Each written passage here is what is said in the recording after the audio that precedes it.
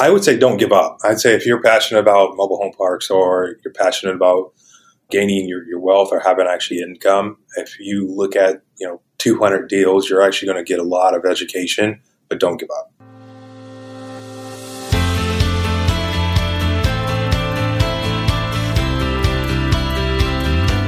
Welcome to the Source of Commercial Real Estate podcast, where we talk to the experts in all asset classes of commercial real estate. Listen so you can grow your wealth, expand your portfolio, improve your mindset, and live an amazing life. And now, your host, Jonathan Hayek. Welcome to the Source of Commercial Real Estate, where we talk to the experts in commercial real estate so you can grow your business, find a competitive advantage, and use real estate to live the life that you want. I am your host, Jonathan Hayek, and today I am talking with Walter Johnson of Sonos Capital, and we are talking about mobile home park investing. Walter isn't just at the helm of Sonos Capital's strategic vision. He's been a trailblazer in the real estate investing world since 2002. He's a board member of the Manufactured Housing Communities of Arizona and the City of Mesa, Arizona Affordable Housing, Manufactured Housing Division. He has practical advice that we look forward to hearing from today. He will endeavor to demystify mobile home park investing for us. And beyond real estate, Walter is dedicated to giving back. He is involved with Feed My Starving Children, the Boys and Girls Club, Salvation Army, Ronald McDonald House, and this just showcases his commitment to the community. Walter, it's a pleasure to have you here. How are you doing today? I'm doing well. It's a pleasure to be here. Thank you. Thank you for hosting me. I'm really looking forward to this conversation. You have a wealth of knowledge in your niche. Why don't we get started by you telling us about your background, how you got started in real estate, and what your work looks like today? Yes. So how I got started, I had a mentor in Southern California. He had a mortgage broker's office, and he actually bought a lot of real estate. So I used to go to his office probably 4:35 every day and just listen to him. His name was Ed Garcia. And so, he was Italian. So he had this, Robert De Niro type voice. So when he spoke, it was almost like he was screaming at me. So I really paid attention to what he was saying. And I did that for months. I would say about 6 or 8 months. And then I went to visit my cousin in Arizona. He got a job at Intel, and I came out to celebrate. And, I picked up a newspaper. We had those at the time. And I looked at the newspaper and seen houses in Arizona were $80,000. So at the time, the average house in Southern California was $400,000.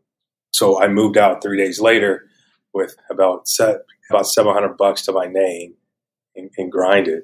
And bought my first place in 2002 and bought my first apartment building in 2003.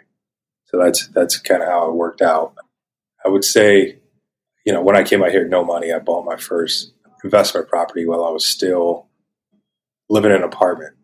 So it was definitely a struggle to get my first investment property, but I did it. Cool. So now you're involved in Sonos Capital. You're the founder. You're the visionary. So tell me about what or who Sonos Capital is and what are you working on these days? So Sonos Capital, it's actually a real estate fund that strictly is just in mobile home parks. I bought my first mobile home park in 2017. I double escorted, so I flipped it and then bought it back a year later for $1 million more because I've seen the opportunities. And so currently right now we're looking at buying parks in about 13 states. Cool. So tell me about your buy box. Are you, looking for stabilized assets? Are you value add? Tell me about the markets that you're interested in and kind of where you're buying and what you're looking for. I look for value add because there's so much opportunity in value adds with the stress on affordable housing. So I look for parks that actually have a lower occupancy that are not full. I don't look for the parks that actually are stabilized and have 80 to 90% occupancy.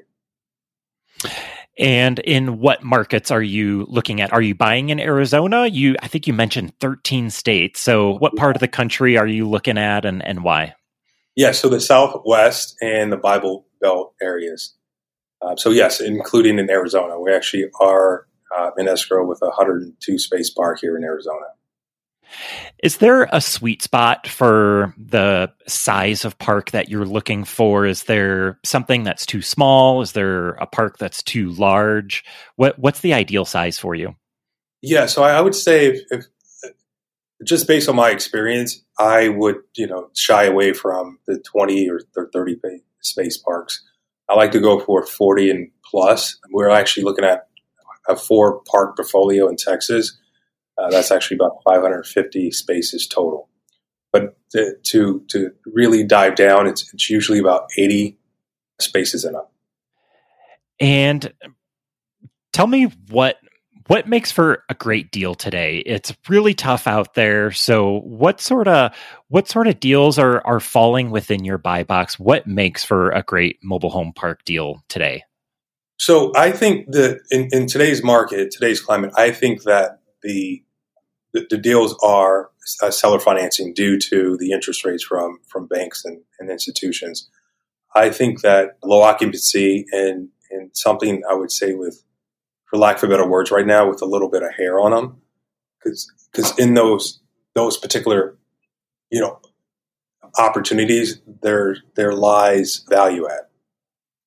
What's a value add look like in a mobile home park? Is it simply filling vacancy, or what does value add look like in a mobile home park? So I'll take example for this park that we're looking at. They're not billing back water and sewer, and I think it's about $40,000 a year that the actual owner's paying. And at a 10 cap, let's just say, or that's about $400,000 in value add.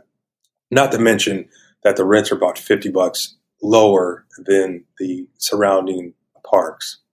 Those are two value adds. And the park is actually about 60% occupied. So when you combine those, you actually do have some value add opportunities. Yeah, and perfect. I would say we're talking about millions.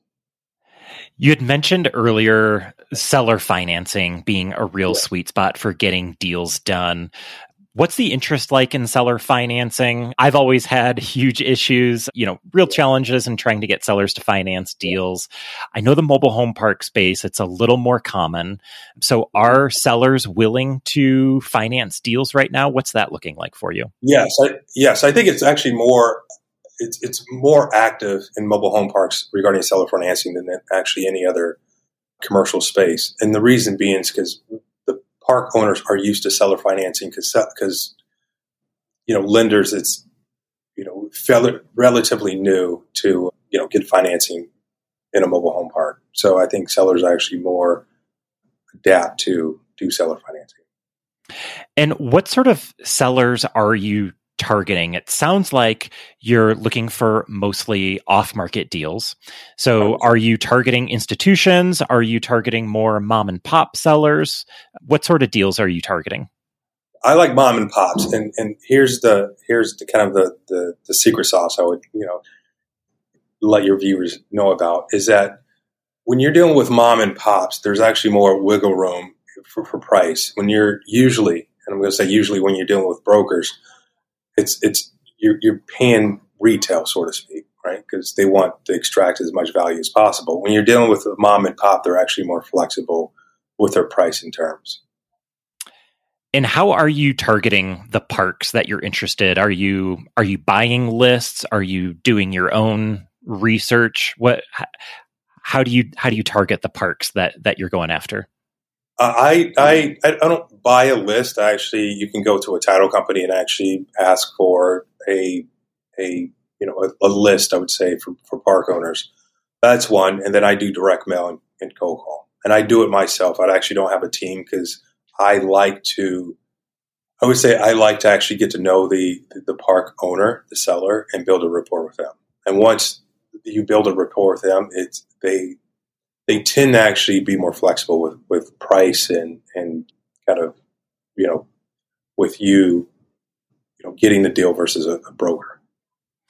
What are some deal breakers? If you look at a deal, look at a park, what would cause you to no longer be interested in a certain deal?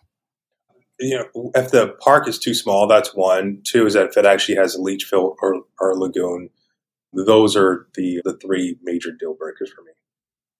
Do you buy exclusively parks on city services like city sewer, city water?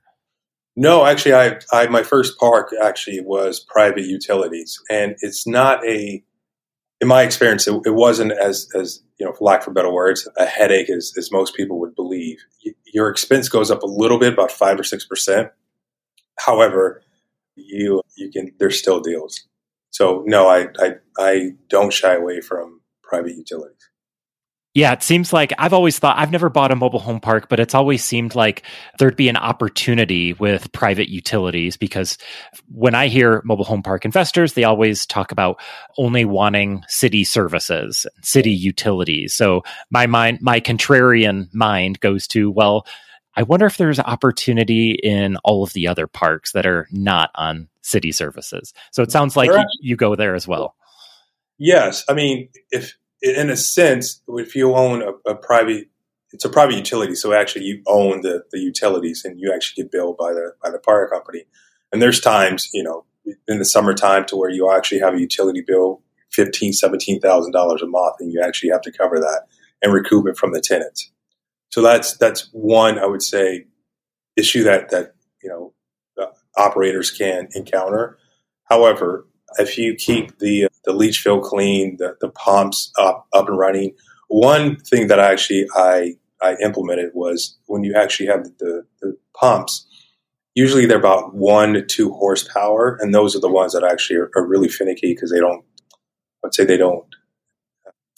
do a good job. When people are the homeowners are putting dolls and diapers and balloons down the toilets. But what I found out is that if you go to the 5 or 6 horsepower pumps, it does a better job. It cuts down the capex. So can you talk a little bit more about due diligence? It seems like that's from a hard lesson learned, the different size of the pumps. What other sorts of due diligence items are you making sure that you cover when you're looking at a park? You can go from due diligence from the police reports. How many times have the police actually been to the property? Tax returns are huge. A lot of mom and pops actually write down the rent rolls, and they don't use necessarily I would say software. Majority of them don't. So getting rent rolls, tax returns, I get the last 3-year tax returns, you get the bills, the utility bills. Those are due diligence that I go for. Yeah, Walter, you had mentioned earlier that you've got a fund, Sonos Capital is raising a fund exclusively for mobile home parks. So can you talk about kind of your decision process of having a fund versus just a single property syndication? Well, that is actually a great question. The reason why I say that I created the fund and the reason why I created the fund, this is something that one of my mentors advised me of, is that if you actually have, let's just say you went into an investment with a few investors, and one of the investors passed away. Now their spouse actually wants the equity out of that particular park. Well, a fund actually spells it out to where you actually have to keep the fund running for X amount of time. And so it creates I would say, more of a guideline than just going out and getting investors. This particular fund, I would say it's raising a ton of capital by multiple parks in multiple states. However, I think that syndication, just one fund, for one park is actually sufficient. I don't see any problem with that. I just went this route. Yeah. Mm-hmm. And so let's talk about capital raising. I mean, how is capital raising for the fund going? What is limited partner sentiment out there like?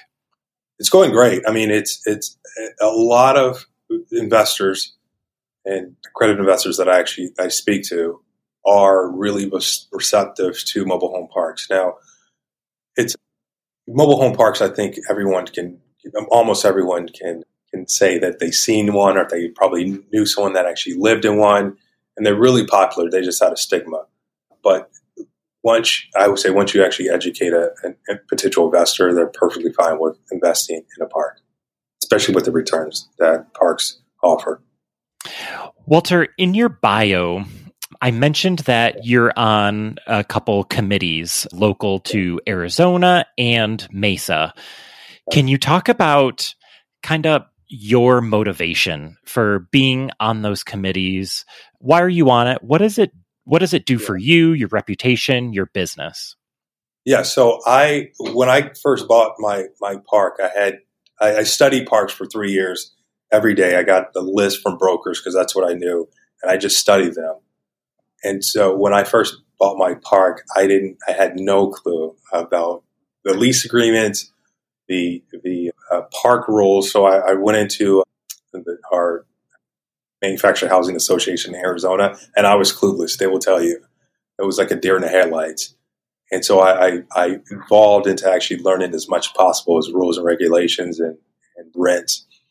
And they actually had a position open, and I applied for it and got it and got accepted. And they said, Walter, we definitely remember you. You came in here. You were so new. You were green, a virgin at mobile home parks, and we love to have you. So that's how I got accepted.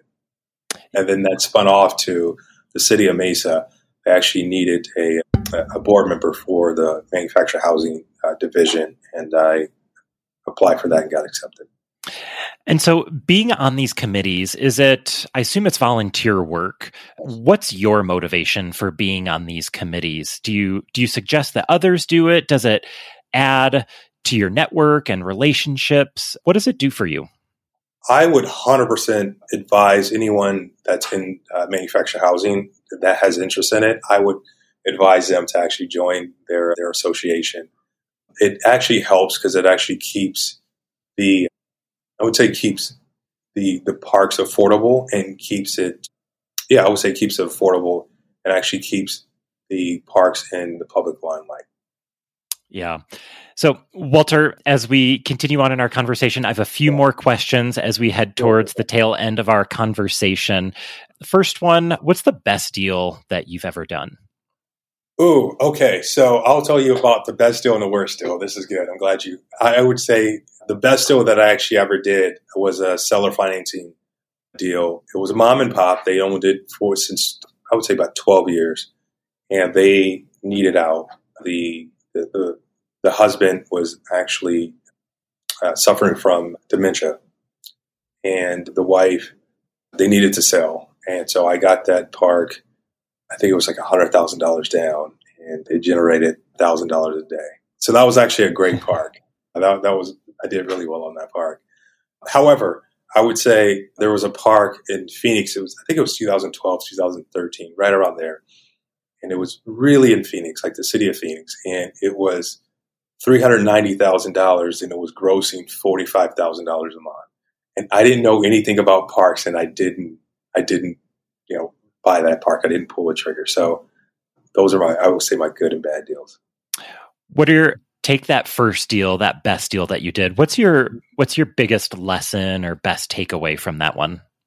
I would say the biggest takeaway on that is, for myself or anyone that's looking at parks, is actually know the park, know the manager, know your tenants. I wouldn't necessarily say that you're the owner. I would say you're part of management, but I would be really involved in the park. And how about that? Your worst deal. It sounds like it was a deal that got away. It was maybe a great deal. You didn't know your numbers enough. What's your biggest takeaway from that one? If someone actually comes across with a park that seems like a deal, reach out to anyone that actually has experience. You can actually give me a call more than, and I would help you underwrite the deal. But there are actually opportunities, but at times it can be difficult to actually know what an opportunity is at first. Right. What's your top tip for finding deals right now? Mailers, cold calls. I don't do necessarily postcards or flyers. I actually do not handwritten, but letters instead of postcards or flyers. And do you use a mailing service for that, or are you doing mailers in-house? No, I would actually use a local mailing house. Yes, I've been using a mailing house since 2004, and it actually works. Yes, and I would build a reputation with a mailing house. What's your top tip for raising capital right now? I would say friends and family first. I would say learn how to public speak, or if you can, get rid of that fear.